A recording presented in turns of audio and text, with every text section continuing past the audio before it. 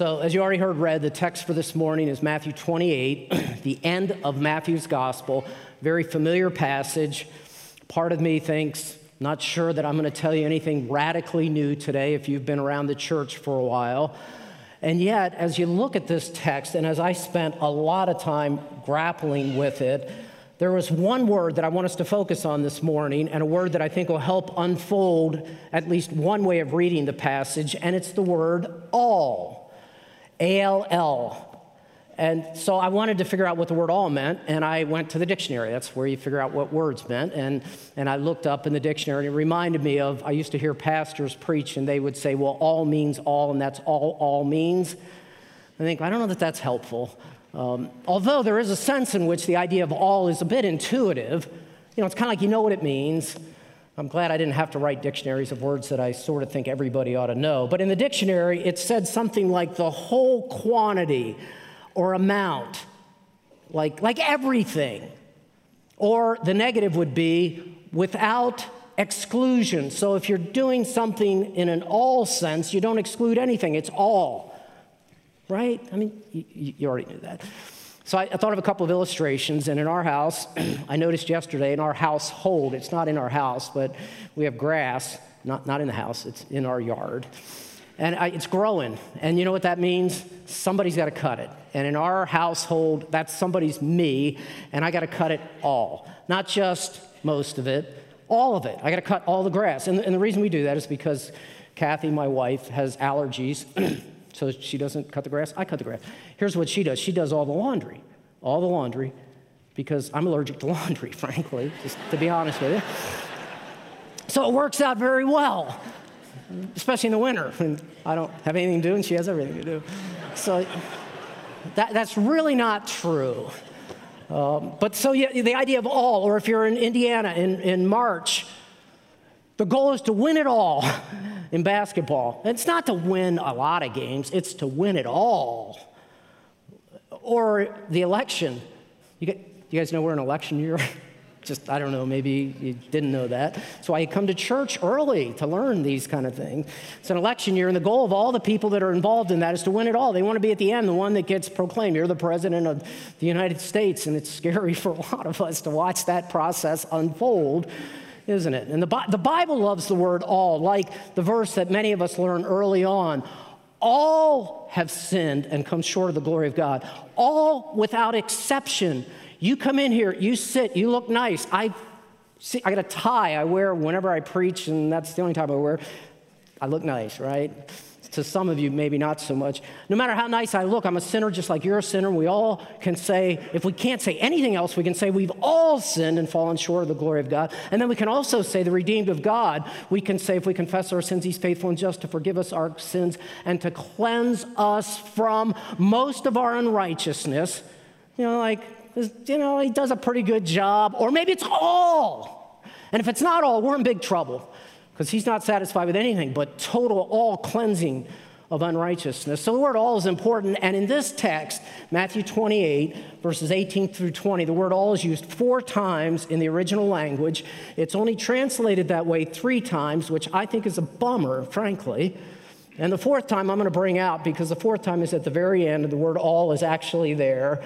And here's my argument in the sermon this morning, and that is, as a church of Jesus Christ, and we hear the last words of Jesus as Matthew records them before he goes up to heaven, and the word all is a really important word for his people, particularly with reference to the idea of evangelism and discipleship. So let's look at the first all. The first all is in verse 18. I hope you have your Bibles open, and I say this all the time. I write a manuscript, and I don't preach from a manuscript. I'm not good enough to do that. So if you're following the manuscript, and I always say this, good luck with that. Maybe just listen and follow the Bible, and then you can look at the manuscript. It sort of reinforces, I hope, what I say. So all number 1 is in verse 18, and here's what Jesus says in the Bible, the word of the Lord. Jesus came and said to them, which is good gospel kind of, that's the way they wrote back then. They uses 2 verbs. He came and said. We would have just said, and Jesus said, but they add a little more action to it. Jesus came and said, here's what he said. Listen to the word of Jesus. Ready? Jesus said, all, got the word all authority in heaven and on earth has been given to me. Period. Let that seep in for a second. All authority in heaven and earth has been given to me, period. No exceptions, no exclusions, total inclusion. It's all. Which makes me want to ask this question. So what in the world does authority mean? I mean, I know what all means. I looked it up in the dictionary. What does authority mean? So I went to my Greek dictionary and I looked up authority. And I came up with a definition like this: the right to rule. Authority is you've got the right to rule. And you've got all right to rule all places. You've got the right to execute your will. I don't know if CEO is a good term, because CEOs, they sometimes get fired. They don't really, I mean, they think they have authority. But in a divine sense, he's the one who sits enthroned. Sometimes we'll use the word sovereign, like in a king sense, of it's his domain, and over his domain, he has all authority. It's his. He's sovereign. Which then makes me want to ask this question. I mean, that's the way you ought to read the Bible. You ask a question, then ask another question, then ask another question. So what does authority mean? Right to rule. What in the world gives Jesus the right to say that he has all authority? Because I don't know what your vantage point is, but I know my vantage point is this: anybody who says they got all authority in heaven and in earth are either really arrogant. Here's the way C.S. Lewis said it. He's either a liar, like, you don't have all authority in heaven and earth, you're a liar, Jesus. Or you're a lunatic. You're one of those guys that you put in padded cells, because nobody has all authority in heaven and in earth except deranged people whose minds are convoluted. Or you're the Lord. I mean, those are your options. And that's your options this morning, as a matter of fact, because here's what Jesus says. And he says it to the church at College Park, the Church of Jesus Christ. All authority is given to me in heaven and on earth, period. And so your dilemma or your challenge is going to be this: is he lying to you? Or maybe not lying. Jesus isn't a liar. It's just he overstates the case. Maybe he's gotten a little too excited. Or he's just delusional. Or he's the Lord, and I'm bowing my knee before him. And then I'm going to ask myself the question, what gives you the right to say that, Jesus? And if you were a first century in Rome, and frankly, it's been true of humanity since the fall, the usual way that a person determines who has authority is who's the biggest and the strongest and the most powerful. So if you've got enough power, that's how you determine authority. So Rome would say this: if you want to challenge my authority, Rome would say, I've got all authority all over the place. You want to challenge that? Here's what we do to people that challenge it. We're going to beat you to within an inch of your life, and then we're going to drag you outside of a city, and we're going to nail you on a tree. We're going to put nails in your arm, and we're going to let you hang until you suffocate. And you're going to be in anguish, and you're going to be mocked, and you're going to be ridiculed as people walk next to you and beside you. And then at the end, the birds are going to eat your flesh, and the animals are going to have heyday. And you know what? Anybody that walks by that is going to say, Rome's, they're stronger than me. They're more powerful than me. They've got authority because they could kill me. That's the way governments rule. Matter of fact, even in the Easter narrative, just a couple days before Jesus made that profound statement, all authority is given to me in heaven and earth, he was in a garden. He was praying to Jesus, or he was praying to the Father in the Garden of Gethsemane. And if you remember, Judas came and he had a group of guys with him. They're called the crowd. Yeah, they're just, and I don't know if you remember, but it's in Matthew 26. You don't need to turn to that. It's only over a couple of pages. They came to Jesus, and they had two things. They had clubs and swords. They had sticks. We're going to show you who's the king. We're going to show you who's the boss here, who's the chief priest. And we're bringing our clubs. Here, we're coming at you, Jesus, with sticks. What are they going to do, beat him? Beat him to death with a stick? And then if you remember, one of the other Gospels, John records, so they're coming at him with their sticks and swords, and there's Jesus. And all of a sudden, they fall back. You remember that? They fall down. And I'm thinking, what did they think that was? And so they brush themselves off, and if I were them, I'd be thinking, man, I don't know, maybe there's a bunch of banana peels and we all slipped at the same time. Anyway, we're not going to worry about that. Great, we got our sticks and we got our swords and we're coming at you. And you remember Peter's response? Pulls out his sword, going to chop the guy's head off, and he misses and gets his ear. It's just not the best shot. He couldn't have been going for an ear. And Jesus puts the ear back on. And kind of like, what an incredible statement on the part of Jesus. And then here's what Jesus says in Matthew's gospel. He said this, you know what, Pete? Put your sword away, because if I wanted to, in verse 53, he said, I could have asked the Father, and at once he would have sent me more than 12 legions of angels. You know how many angels that is? So probably a legion is about 6,000 angels.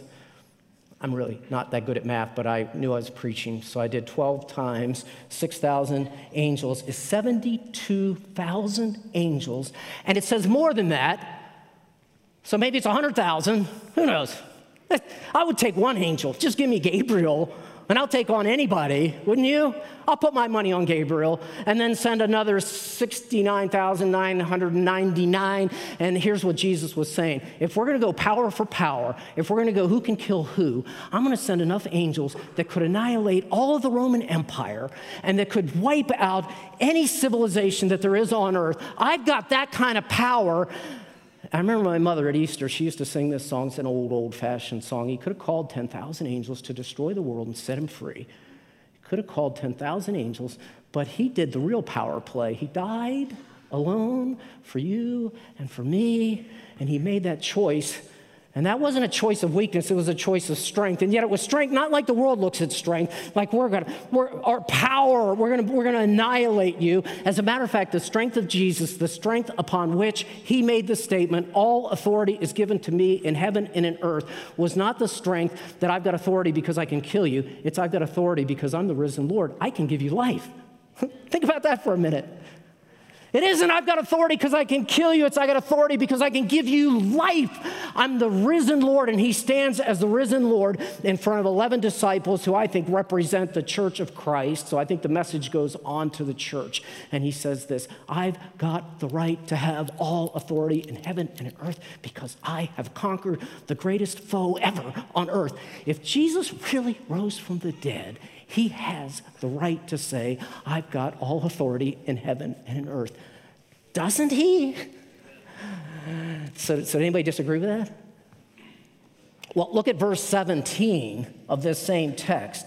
And when they saw him, this is at least 11 disciples, and I don't know if there were more people there or not. They worshiped him. That makes sense. You come on Sunday morning. Why? I hear nothing, so we don't know why we come on Sunday morning. You come on Sunday morning to worship the risen Lord. That's why you come on the first day of the week, because you rose on the first day of the week. And we come in and we say, we're worshiping that risen Lord. And it says, but, I love that word but, except sometimes, but some doubted. You think, wait a minute, how could you possibly doubt the risen Lord is there in flesh? And some doubted. I don't know if you've ever had days of doubt. So I would say, join the crowd. And like that person in the Gospels that says, Lord, help my doubt, help my unbelief. Because there's only one person who has the right to say he has all authority, and it's the risen Lord. And when the risen Lord says he has all authority, the response is this, bow your knee and say, you're my Lord. I am at your beck and call, and my good is to do what brings glory to you, risen Jesus. That's what the church says. It's what we're about. So then I ask this question, do you believe that he has all authority? Or do you doubt? And in our good days, we're going to say, we believe, Lord.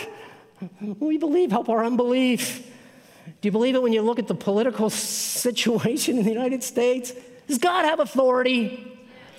Yeah, he does, doesn't he? Thank you for that assertive answer by that high-pitched voice that has a sense of authority to it. And from my perspective, you're absolutely right. Yeah. Does he have authority when you're struggling with sin and you're saying, this temptation, my lust is so overwhelming? Yeah, he does. He has authority in that domain. And so it isn't as though you have to give in to your lust. You have to give in to your fear. Why do we fear? I fear. I was fearing because I got to get up and preach in front of a whole bunch of people. Have you ever done that? It gives a little bit of fear in you. It's a healthy fear, I hope. And you know what part of fear is? Part of fear is because I don't think he has all authority. I think there's certain domains where maybe he's not in charge. He really doesn't have authority, so I'm afraid. And here's what Jesus calls his church to, and that is to be a group of people who affirm and assert that Jesus has all authority, and the extent of that all authority is heaven and earth, which could be like a Genesis 1, it's the entire cosmos, everything he created, or it could be the spiritual world and the physical world, and I think it's all of that there's no place that you're going to go and you're going to say, I don't know if Jesus has authority here. I'm just not quite. You know what? Any place you go, any time you go to any place that you go, you as the king, as the people of God, should assert what Jesus has said. Jesus, I believe you. All authority is given to you in heaven and on earth. It is. It's absolutely true. And then here's what we ought to do. We ought to repent of those days when we don't think that. And we don't act like that. We ought to be on our knees saying, Lord God Almighty, forgive me for my sin of not believing that this is yours and acting like it's mine. So there you go. You know what? We come to church once a week on the first day of the week because Jesus Christ is Lord and has all authority. All number 2 is in verse 19.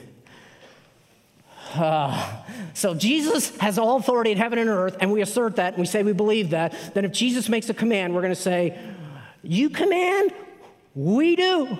Because that's the way it works. And he makes this command, and it's a twofold command. It says, go and make disciples of all nations. That's the next all. Make disciples of all nations.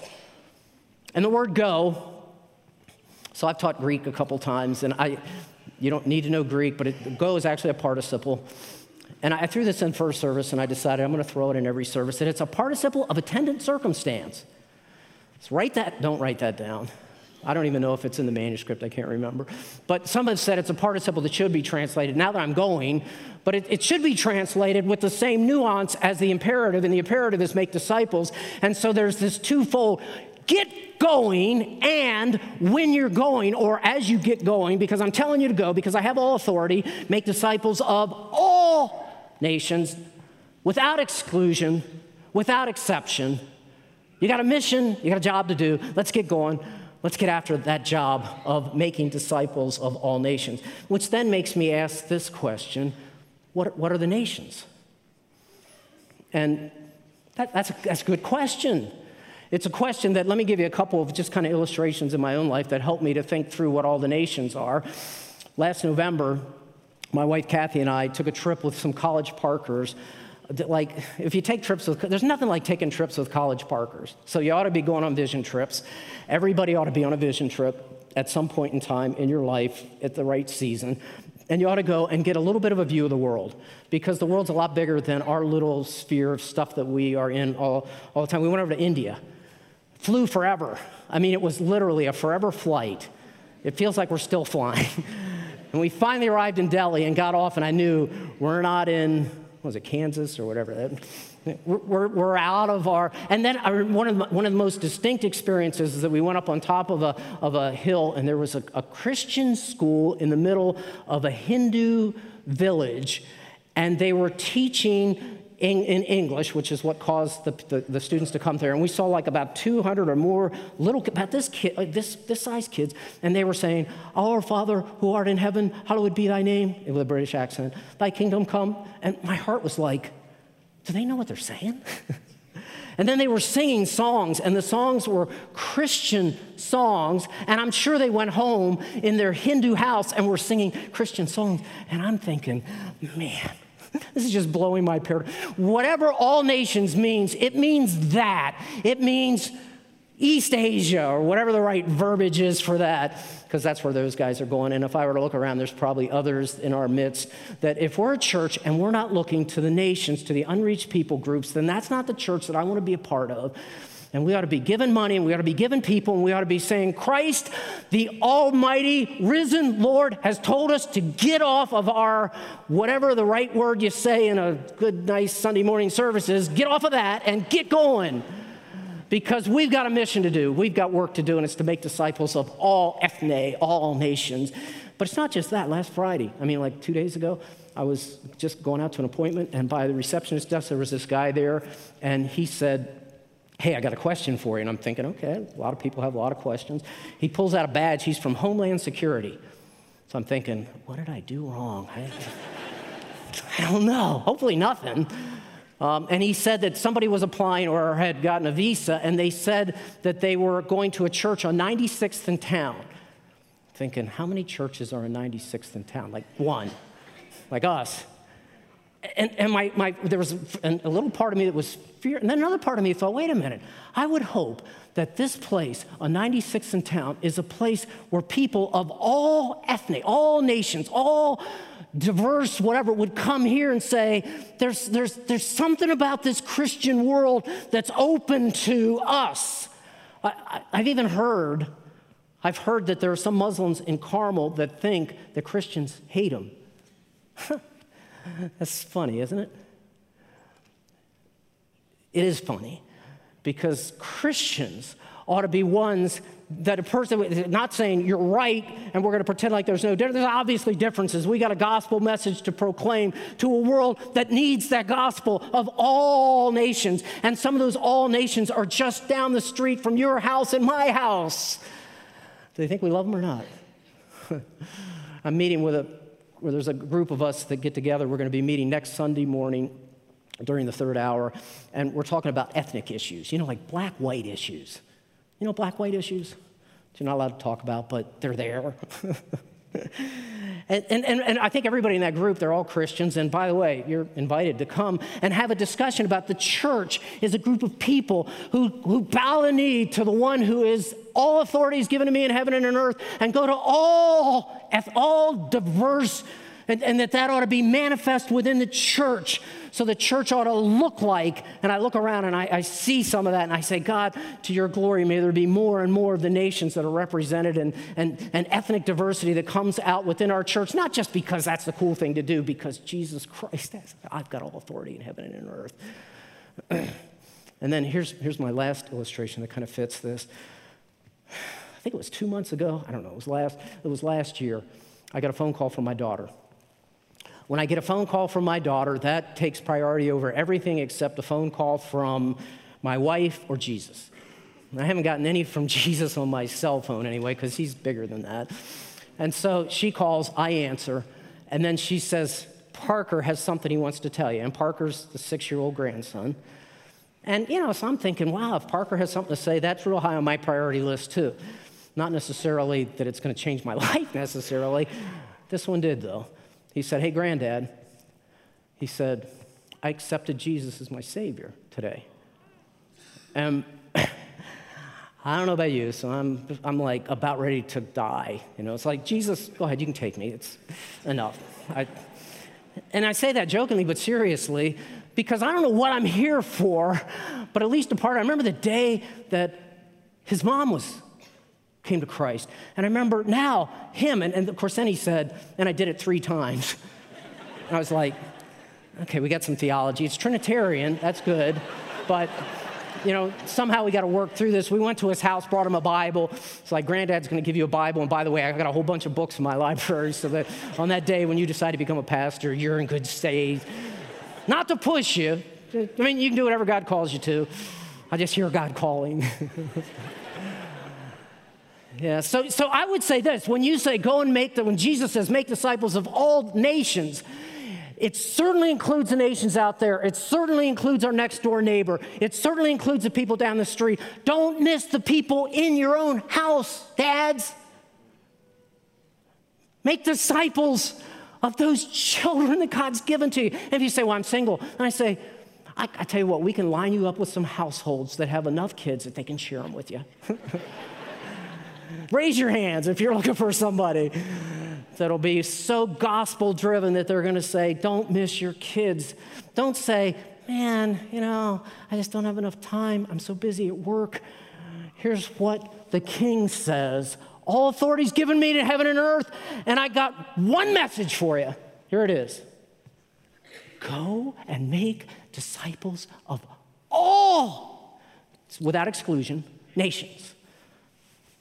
And then it goes into the next. It kind of describes what that means. There's a twofold description, and these two words are actually participles. They're ing words, so if you don't like participle, here's two things you do: baptizing and teaching. Baptizing, teaching, baptizing, teaching. We've had some groups in our pastoral staff trying to figure out how do we figure this discipleship thing out, and it's been amazingly complex. And I'm probably contribute to that. I read this text and it's amazingly simple. It's two things: baptizing and teaching. Baptizing, teaching, baptizing, teaching. And I think the distinction between them, and there's a ton we could say about it. I don't have time to tell you a ton, so I'm just going to say this. I think baptizing is not salvific, meaning you don't get baptized to get saved. But I also think in the first century church, in the early church, people didn't know of somebody who was an unbaptized Christian. Like, you don't do it to be saved, but when you're saved, you do it. And it isn't just a hollow, that's a weird thing. You get into a tank and you get dunked. That's weird. That's strange. Now, you know what? On one level, it is strange. On another level, I look at the face of the king who said, go and make disciples of all nations, of all people, and then you're going to baptize them. And that baptism is a statement that's much bigger than what the external sign is. The statement is this: I am identifying with, I am in union with the one who loved me so much that he went to the cross and died for my sins, and he was buried, and he rose again victorious as the one triumphant over death, and he offers me that life, and that's the guy, that's the person that I want to be associated with for the rest of my life. And that's what baptism is. It's a big, big, big statement in a really wet kind of a way, isn't it? So I like to do visual aids. So we're going to do a baptism this morning. How's that for a visual aid in the middle of a sermon? Yeah, that's right. That's what it's all about. Joe Whitmer's our recently ordained pastor of student ministries. And so Joe and I were talking, and I said, wouldn't it be cool to have some of our own students baptized as we're reading the text that says, baptize them? And Joe's going to get to baptize, so go for it, man. Good morning, College Park. This is Katie, and I'm going to have her share her testimony with you this morning. Hi, my name is Katie Hayes. I'm 17 years old, and I'm a sinner. As a child, I knew what sin was. I knew you weren't supposed to lie, cheat, or steal, but though I felt guilty for my actions, it didn't really stop me. That is until I visited my grandparents' Missionary Baptist Church, as we did every once in a while. It was that day, I was around the age 10 or 11, when there'd been a particularly passionate pastor preaching that morning. I'd prayed and prayed, desperately confessing my sins, that the only way was through God and Jesus Christ is my one and only Savior. I left the sermon feeling humbled, knowing I had been saved from that glowing feeling in my chest. The issue was that I didn't have any idea how to put my faith into practice, so it kind of faded to the background of my life. A while later was the biggest turnaround I have ever faced. My mom was diagnosed with breast cancer. She brought us here to College Park, which led me to the ministry center and youth group. I can honestly and confidently say that God strategically placed everyone around me in my life for good reasons, and I didn't know where I'd be without them. The friends I made at youth group are incredible, from sending me verses in the morning and leaving me little notes to make me feel better. I've had trouble in the past putting my faith to trust God's plan. But in Matthew 17:20, it says, I tell you the truth. If you have faith as small as a mustard seed, you can say to this mountain, move from here to there, and it will move. Nothing will be impossible for you. This verse helps me to see that when my faith wavers, God's power is amazing when unleashed upon those who have faith. I am being obedient by being baptized and sharing with you that I am and will continue to follow Jesus.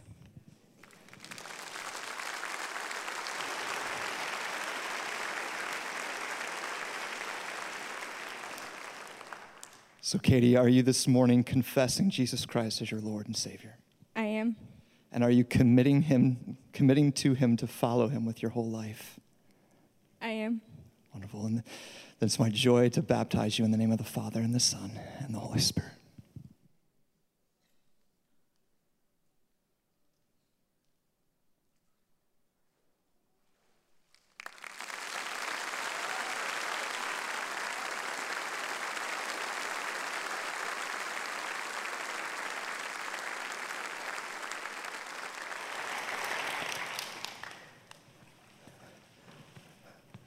That's my best visual aid ever. And it didn't fit in a bag. And it is a visual aid, isn't it? And I don't know about you, but if you're one of the people of God and you have on some occasion said Jesus is Lord and you've bowed your knee and you look at that, there ought to be a sense of reenactment. Kind of like when you go to a wedding and you say, I remember when I did that. And it's more than just some, like he just dunked somebody, got them all wet. Oh, isn't that nice? Yeah, isn't that nice? But isn't that an incredible affirmation of the lordship of Jesus and one who's been transformed and now is identifying with Jesus and says, I'm going to go out and make more disciples like I was made a disciple of. Yeah, that's the mission. And I love our young people. We got a couple of them somewhere, I don't know. And so we ought to be praying for student ministries. We ought to be praying for the people of God that God's brought to us so that we're baptizing them in the Trinitarian reality of the Father, Son, Spirit. I'd like to preach a whole sermon on that. And then we also are teaching them so they go out of there. And you know what? You can say, yeah, go to the youth group and then you get to learn. I would say this, maybe we ought to all be teaching one another. We ought to be, the idea of teaching, I think, is growing. It's not being static. It's saying discipleship is this. We are moving closer to Jesus. We're going to learn more about him. We're going to talk to each other about him. We can come up with programs, and we're going to be working on some things. But in the end of the day, it's the people of God saying, it's us. We've been commissioned, and the commission is this, to go and talk to the nations, to the ethne, and tell them about Jesus, and then teach them after they're baptized. Which, by the way, if you've never been baptized, it's a great opportunity. There's a big pool there. We're not going to do any more today. Well, we are going to do one in third service, but we'd be glad for that to happen to you, and then that we be the people of God that walk on mission, and the mission is proclaiming the gospel. There's one more all. All authority is given to me in heaven and on earth, which, by the way, is the basis of Christian faith. If he doesn't have all authority, get up and walk out now. Seriously. If he does have all authority, bow your knee and say, I'm listening. And it isn't just, I'm listening, it's more like, I want you. And then he's given you a commission. The commission is that your whole life is to be given over to proclamation of gospel in life and word, and baptizing and teaching. Then the last all, I am so glad that Matthew ends his gospel with this statement, and Jesus says it. He says, and behold, King James used to say, and lo. I mean, that's like Easter stuff, you know. Lo, or behold, or indeed, I am with you. That little preposition with is huge. I'm with you. And here's the way it should be translated, so you can scratch it out in your Bible and put it in there. All the days, which to be translated could be always. It just doesn't carry that thrust of all, because you can take a calendar and you can flip every day on that calendar. Keep flipping and flipping and flipping and flipping and flipping and flipping, and there's never going to be one day on the days that you flip on that calendar that God's not with you. Never, never. Or he's a liar. When you go through the hardest day you go through and the hardest experience of life, when you have an opportunity to share the gospel with the hardest person you've ever shared the gospel with, he's with you all the days, without exception, without exclusion. So to the extent that he has all authority, to that same extent, he's promised his presence with you all the days of your life until the end of the age, which is when he will be with you and you will be with him forever. I asked myself, do I believe that? I'll tell you one of the illustrations that came to me just recently. My brother, Don, who prayed today, and his wife, Cheryl. I've known Don all his life because he's a year younger than me. His life hasn't been perfect. but it's been better than mine. So how's that? And so we both had wives that were pregnant at the same time, and his wife gave birth first because they started earlier than us, like a month earlier, and Josh was born, and then my daughter Tammy was born like 30 plus years ago. And then both of them have had kids. You know how that goes. That's the way it ought to go. It's so much fun when the kids have kids. And so his son Josh and Amanda had little babies 2 months ago, and hundreds of you have prayed for them. Daniel is one, Henry's the other. They're in the NICU just down the street, literally on town. And they're little guys that were born less than 2 pounds, and they've been gluttons. They're like 4 now. I mean, it's like, wow, they've doubled their weight, which is no small deal for those of you that know more about it than I do. Here's what I've observed. Their parents seem like they're there all the time because it's their kids. And their grandparents, and I know how grandparents are, they're there like all the time too, except when they're watching Liam. And he's a pastor, so he has a few other things to do. But when they're not there in the NICU, and some of you have been associated with that, those guys, and I mean, we have people in our church that it's just like I've gotten this new admiration for people who 24/7 are watching these incredibly little image bearers of God, who if they weren't watching them, when their heart starts to go a little bit slow, that's Henry on the left, by the way. I mean, you can tell the difference, right? They're twins. Henry and Daniel. That was an amazing picture of God's grace. So the NICU, they're watching them 24/7. They've got them monitored. They've got them all hooked up so that there's never a minute. And yet, you realize, don't you, there's a bigger picture than that. There's the God who has all authority in heaven, in earth, in NICUs, in hospital ERs, everywhere. And he says, I'm with you always, even to the end of the age. So there's nothing that's going to stop the presence of God from being with his people. And so when God says, I got all authority, and he says, I got a mission for you to do, and you got to proclaim the gospel to all ethne, and you got to teach them all that I've commanded you. But let me give you an incredible encouragement, and that is I'm going to be with you all the days. So you're not going to go at it alone.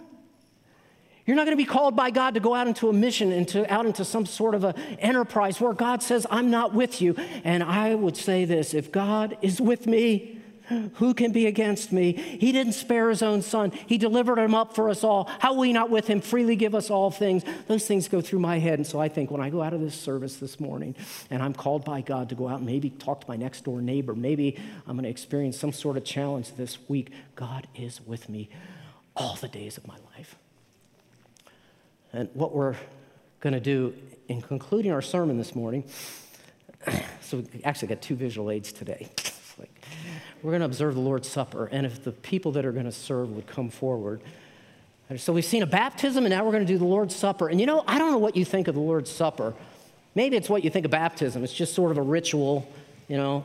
Here's what it is. I'll show it to you. It's a goofy little cracker. Goofy might not be the right word, but in Greek, you know, or something. And it's this, not the best tasting grape juice. And you put the two together. The church has done this for 2,000 years. And here's what the church affirms when we do it. We affirm that Jesus Christ gave his body for us, and that he shed his blood as a covenant where I'm committed to you, church. I'm committed to you, my people. And I want you, when you gather together every now and then, I want you to partake of this. And it isn't just go through the ritual. It isn't that it's going to cleanse you and make you more holy. It's this, that it's going to give you a sense of remembrance. You'll remember my death. But then there's also a sense of anticipation. I'm coming back, and in between, I came for you, and I'm coming back for you. I'm with you all the days of your life. So when you take this morning and you eat of it, and you put that cracker in and you get it and then down it, and then here's what you ought to go out with. The Lord is with me. Jesus is with me. His withness as represented in the cup, and his witness such that the authoritative Lord took care of my biggest problem, my sin. And that's why we gather together as the people of God, and that's why we go out on mission, because of what we commemorate in the Lord's Supper. So if you would hold the elements, we're going to partake of them together. If you don't know Jesus as your Savior, I am so glad you came this morning. And my offer to you would be this. It's not this table, it's Jesus, that you trust in him. The table is for the redeemed. It's a table of fellowship. And today's the day of salvation for you, so there's no better day than today to come to Christ.